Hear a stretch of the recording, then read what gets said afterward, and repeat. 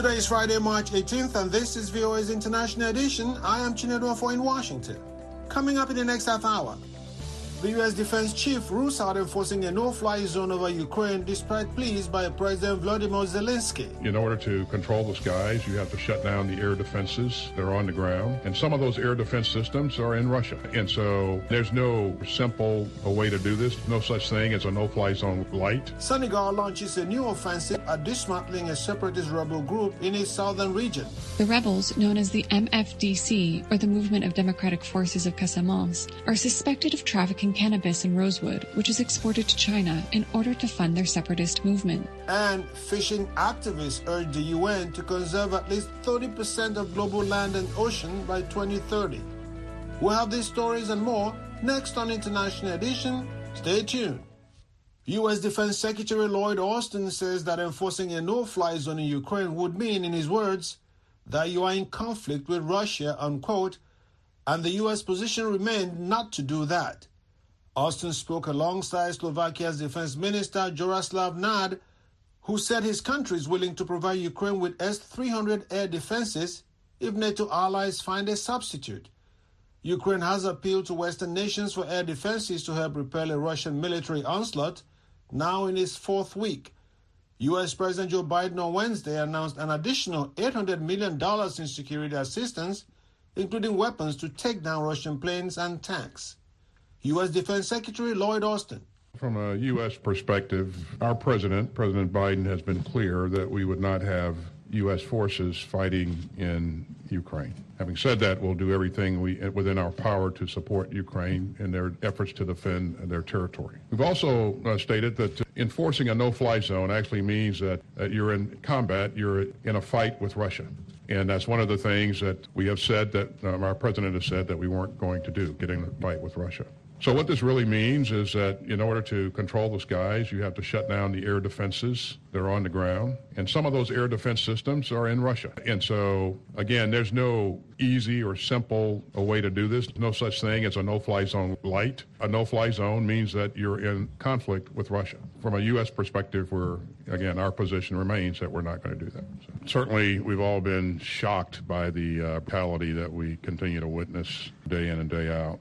And these attacks that we've seen most recently appear to be focused directly on civilians. And of course, if you attack civilians purposely, target civilians purposely, then that is crime. So these actions are under review by our State Department, and of course, there's a process that we'll go through to review all of this. But we call upon Mr. Putin to cease these horrible actions. Again, these are civilians and not combatants, and so they should not be targeted.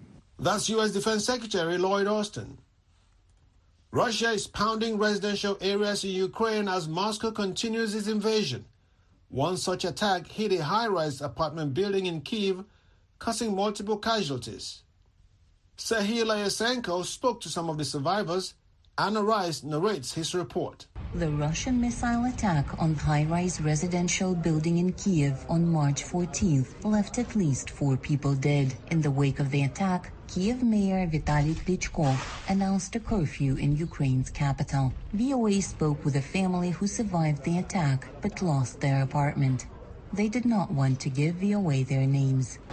Мы всей семьей спали ночью в нашей спальне. Last night, the family slept in the bedroom. All 3 of us on the same bed. Me, my husband, and our grown-up son. We were woken up at 5 in the morning because a balcony door fell on our son. We immediately knew that it was a direct hit. We ran into the living room to the balcony. My husband said there was a fire. We started packing, packed up everything we could and ran outside.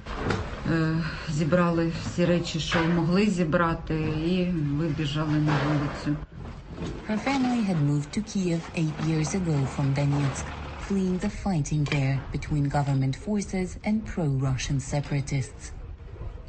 We've lived through this in Donetsk, but it's not the same as it was in Donetsk.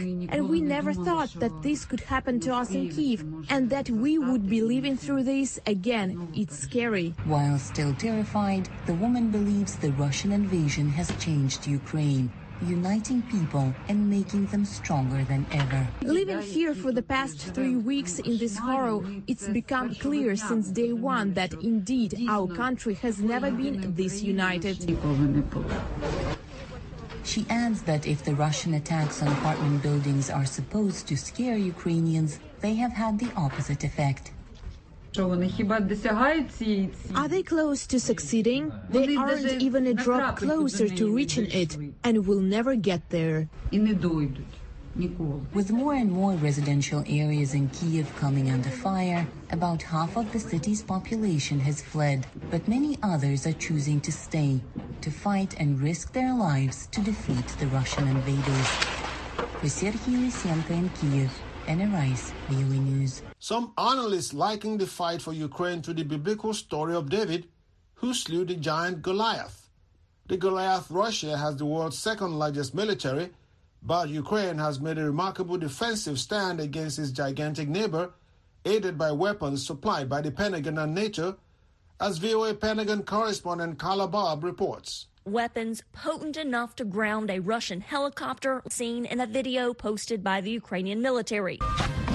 The fiery fall, a likely signature of a Stinger anti-aircraft missile. U.S. officials say allies have sent thousands of Stingers, heat-seeking missiles with a range of about 5 kilometers, small enough to carry on foot. Russia amassed up to 190,000 troops around Ukraine's borders before sending them in to battle Ukraine's some 170,000 troops, plus tens of thousands of reserves. But officials say hundreds of Moscow's T-90 and T-72B3M battle tanks have been taken out by javelins. U.S. officials say they have sent more than 17,000 anti-tank weapons to Ukrainian forces during the first few days of the war, boosting the country's defensive capabilities. But Russia has its own effective firepower, firing hundreds of Iskander missiles with a range of 500 kilometers and Kalibr missiles with a range of up to even 5 times farther, an overwhelming advantage in the skies.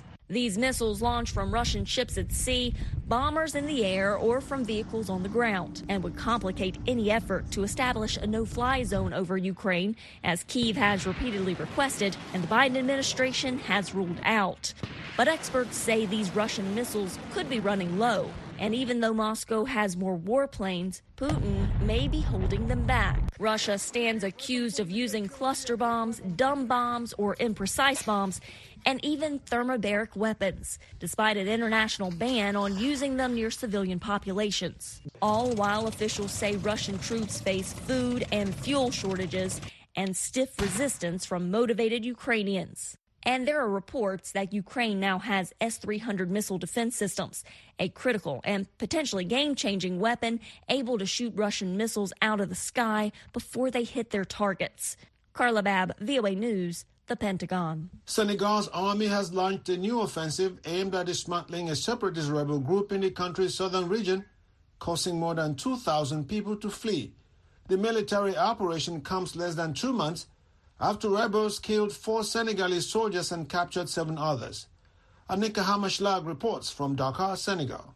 The Senegalese army began its offensive on March 13th with the aim of dismantling rebel group bases along the Gambian border. The rebels, known as the MFDC, or the Movement of Democratic Forces of Casamance, are suspected of trafficking cannabis in rosewood, which is exported to China in order to fund their separatist movement. As of Tuesday, the latest flare-up had left more than 2,000 people displaced. Alassane Senghor is the Secretary General of the Gambia Red Cross Society. He says the latest episode of fighting is one of the worst he's ever seen. People are abandoning their villages to cross into the Gambia from Casamance, and he says those living along the border are moving further into Gambia to seek safety. There is fear and panic because fighting happens most of the time. There's firing of gunshots and also helicopters flying overhead. The conflict is one of the oldest in Africa. It began in 1982 and has since claimed thousands of lives. The region in southern Senegal is distinct from the rest of the country. Geographically, it's separated from northern Senegal by the Gambia. Historically, it was a Portuguese colony, while the rest of Senegal was colonized by the French. The region also has different religious, ethnic, and linguistic traditions. Dambé leads several civil society organizations in Casamance. He says the region has been relatively stable and peaceful since 2013, but now the situation is dire. He adds people are fleeing with their children in tow, taking nearly nothing with them. Bai says he and his colleagues say the solution is an open dialogue because the results they achieved from 2013 to present happened because they agreed to lay down their arms and talk. That's the only thing that could bring peace to Casamance, he says, because they've suffered too much from this conflict. Senegalese President Macky Sall had made achieving peace in Casamance a priority for his second term in office. Annika Hammerschlag for VOA News, Dakar, Senegal. Less than a month before France's first round of presidential elections, incumbent Emmanuel Macron finally laid out his campaign platform for re-election at a lengthy news conference Thursday outside Paris. The war in Ukraine has lifted Macron's popularity, and his rivals are scrambling to make an impact. From Paris, Lisa Bryan reports for VOA that if he wins, Macron will be the first French president re-elected in 2 decades. President Emmanuel Macron was on a war footing Thursday, saying France must face multiple crises ahead, not with nostalgia for the past, but by confronting them and planning for the future. He spoke from the working-class Paris suburb of Aubervilliers, a striking choice for a candidate who has been derided as the president of the rich. Some of his key campaign proposals include raising the retirement age from 62 to 65, boosting spending on security, improving educational opportunities, and abolishing certain taxes. Comment préparer dès aujourd'hui notre jeunesse et les jeunes actifs à ce futur qui sera le leur? Macron waited until the last minute to announce his candidacy. He has barely campaigned, holding just a citizens' debate outside Paris, and he has refused any direct first-round debates with the 11 other presidential hopefuls. But France's 44-year-old president is scoring strongly in the polls with about 30% of intended votes, more than 10 points ahead of his leading rival, far-right politician Marine Le Pen. For now, polls also forecast he will win the April 24th runoff by a large margin.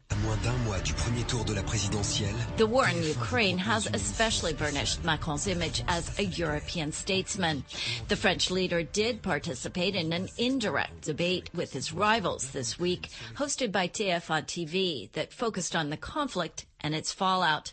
Analysts say he appeared to stand above the squabbling fray. C'est nous les canuts, nous allons tout nus. Besides Le Pen, Macron's other main rivals include 70-year-old Jean-Luc Mélenchon from the far left, with about 14% of intended votes, and Valérie Pécresse of the center-right, with about 11%. Ratings for another hopeful far-right pundit, Éric Zemmour, have slipped since Russia's invasion of Ukraine, apparently because of his previous pro-Russia positions.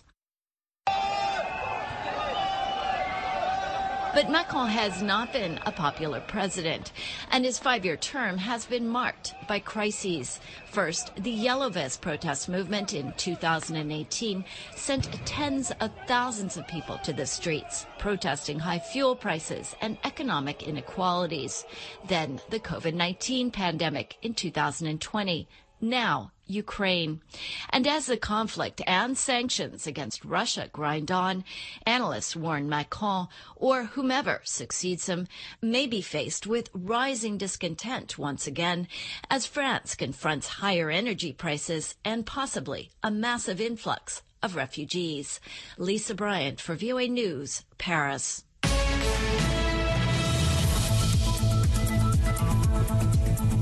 In other news, as the war in Ukraine rages on, diplomats trying to salvage the languishing 2015 Iran nuclear deal have been forging ahead with negotiations.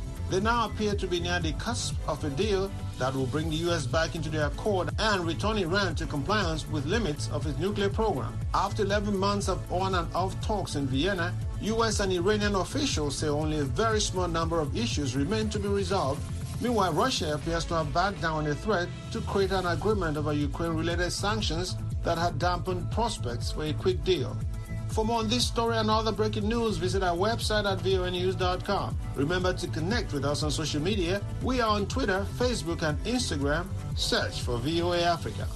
You are listening to VOA's International Edition. I am Chinedu Afo in Washington. The Malian government says it will suspend broadcasts of Radio France Internationale and France 24 television in the country. The announcement followed reports by French media and a rights group that the Malian army has committed human rights abuses in recent months. Annie Riesenberg reports from Bamako. Mali's military government issued a statement Thursday that it will initiate proceedings to suspend until further notice RFI and France 24 broadcasts in Mali. The move came after RFI and Human Rights Watch reported on human rights abuse allegations against Mali's army. The government said that the allegations are false and are part of a strategy aimed at destabilizing the transition, demoralizing the Malian people, and discrediting the valiant armed forces. Human Rights Watch published a report on Tuesday that included alleged witness accounts of executions and other abuses committed by Malian soldiers, and separately by Islamist extremists. The report also includes interviews with those who visited the site of a mass grave near Diabali, Mali. The grave contained the bodies of several victims who were burned with their hands tied behind their backs, videos of which have been circulating on social media in recent weeks. Locals have accused the army of committing the executions and say the victims are ethnic Fulani men who were unfairly targeted. Mali's army denied claims that they were responsible for executions that occurred near Diabali. Mali's military government, which took power in a 2021 coup, in February suspended the accreditation process for foreign journalists. Regarding the threatened suspensions, France Médias Monde, the parent company of RFI and France 24, issued a press release Thursday stating that it will investigate all avenues of appeal to ensure that such a decision is not implemented. Annie Riesenberg for VOA News, Bamako, Mali. As leaders meet to finalize a global strategy for nature through the UN Convention on Biological Diversity this week, activists continue their calls to conserve at least 30% of the world's land and ocean by 2030. Fisheries expert Rashid Somalia spoke to Ricky Shryak about West Africa's specific need to protect the region's oceans as overfishing persists. If you go along the West African coast and ask people, they will tell you this. A few years back, we go out and within 6 hours, we fill our boats and come home. Today, we go there for a week and we don't get the same quantity of fish. So that is a clear indication that marine biodiversity is going down, the fish are going down. And this has solid consequences on people, their food, their nutrition, their economics, ability to send children to school. As I was in Cape Coast last June, we went along the coast. Another thing you will see is sea level rise. I went to a village, a coastal village close to Cape Coast, and they told me almost every 5 years they have to move. They move a few meters away from the coast because the sea level rises. Can you tell me a little bit about some of the causes? Because there has been an increase, as I understand it, in industrial fishing. So when you look at fisheries in West Africa, you can split them roughly into small-scale fisheries. Then you have the more so-called modern ones. A lot of them are by distant water fishing fleets coming from Europe and Asia, China, coming into West African waters, sometimes through agreements, but in many instances illegally. And this clearly is putting the small-scale fishers in a tight corner. That's what you see. What kind of systematic changes are you guys calling for?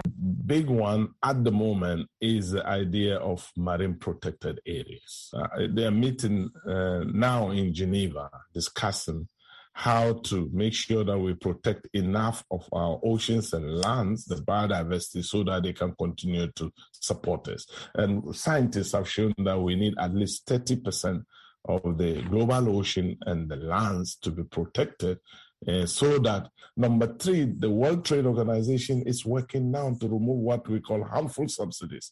And these are a big factor why big factory trawlers can leave China or Spain and come to West African waters to fish, because their governments actually give them money to do this. How important is regional cooperation between West African countries in this conversation, and how much would it, do you think, help the process?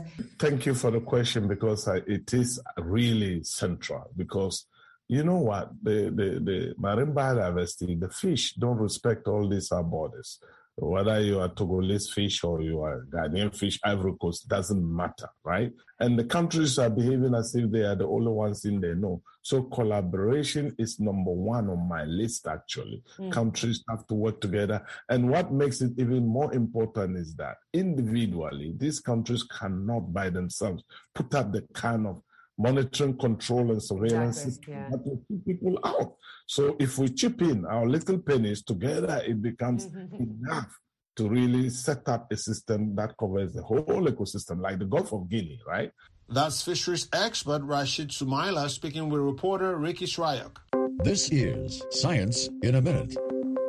NASA's James Webb Space Telescope recently completed the fifth of 7 critical steps in aligning its mirror system.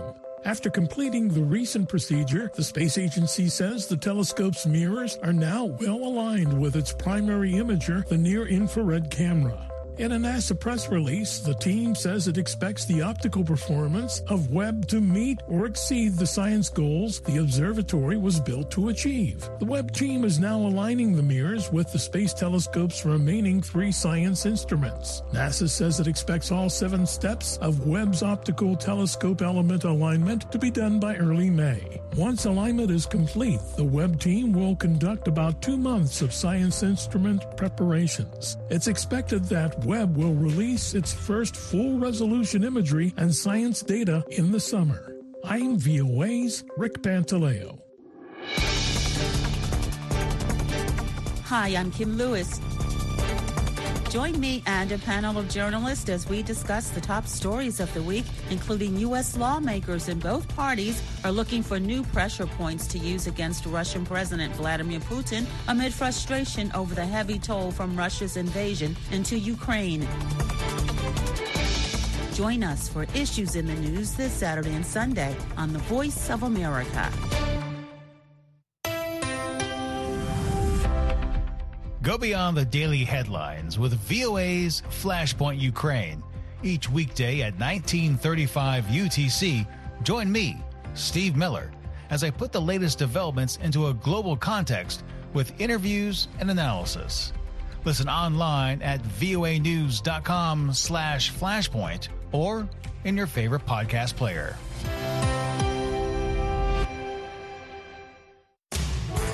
Hello, I'm Carol Castiel. Coming up, a conversation with a freshman member of Congress, Shontel Brown from the state of Ohio. She's a Democrat who sits on the House Agriculture and Oversight and Reform Committees.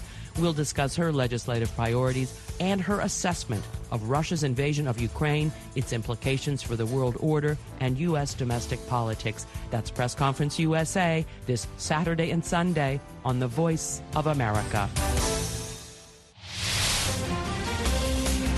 Hello, I'm Carol Castiel. Next up, an update on Moscow's invasion of Ukraine. Despite the humanitarian and economic devastation wrought by Russian President Vladimir Putin, this geopolitical earthquake has unified the United States, the European Union, NATO, and other Western allies. Distinguished experts analyze the impact of the sanctions and much more. That's Encounter this Saturday and Sunday on The Voice of America. The Basketball Africa League is back. Voice of America joins forces with Africa's premier men's basketball league to bring you the second season of the BAL. It is game on March 5th, 2022. 38 games, 12 teams leaving it all on the court in Senegal, Egypt, and Rwanda to determine the 2022 season champion. Tune in to VOA 24/7 FMs and to our radio and TV affiliates for some action. Pre-game, play-by-play, post-game, daily highlights, delivered by our finest commentators. Basketball Africa League 2022 on Voice of America. May the best team win.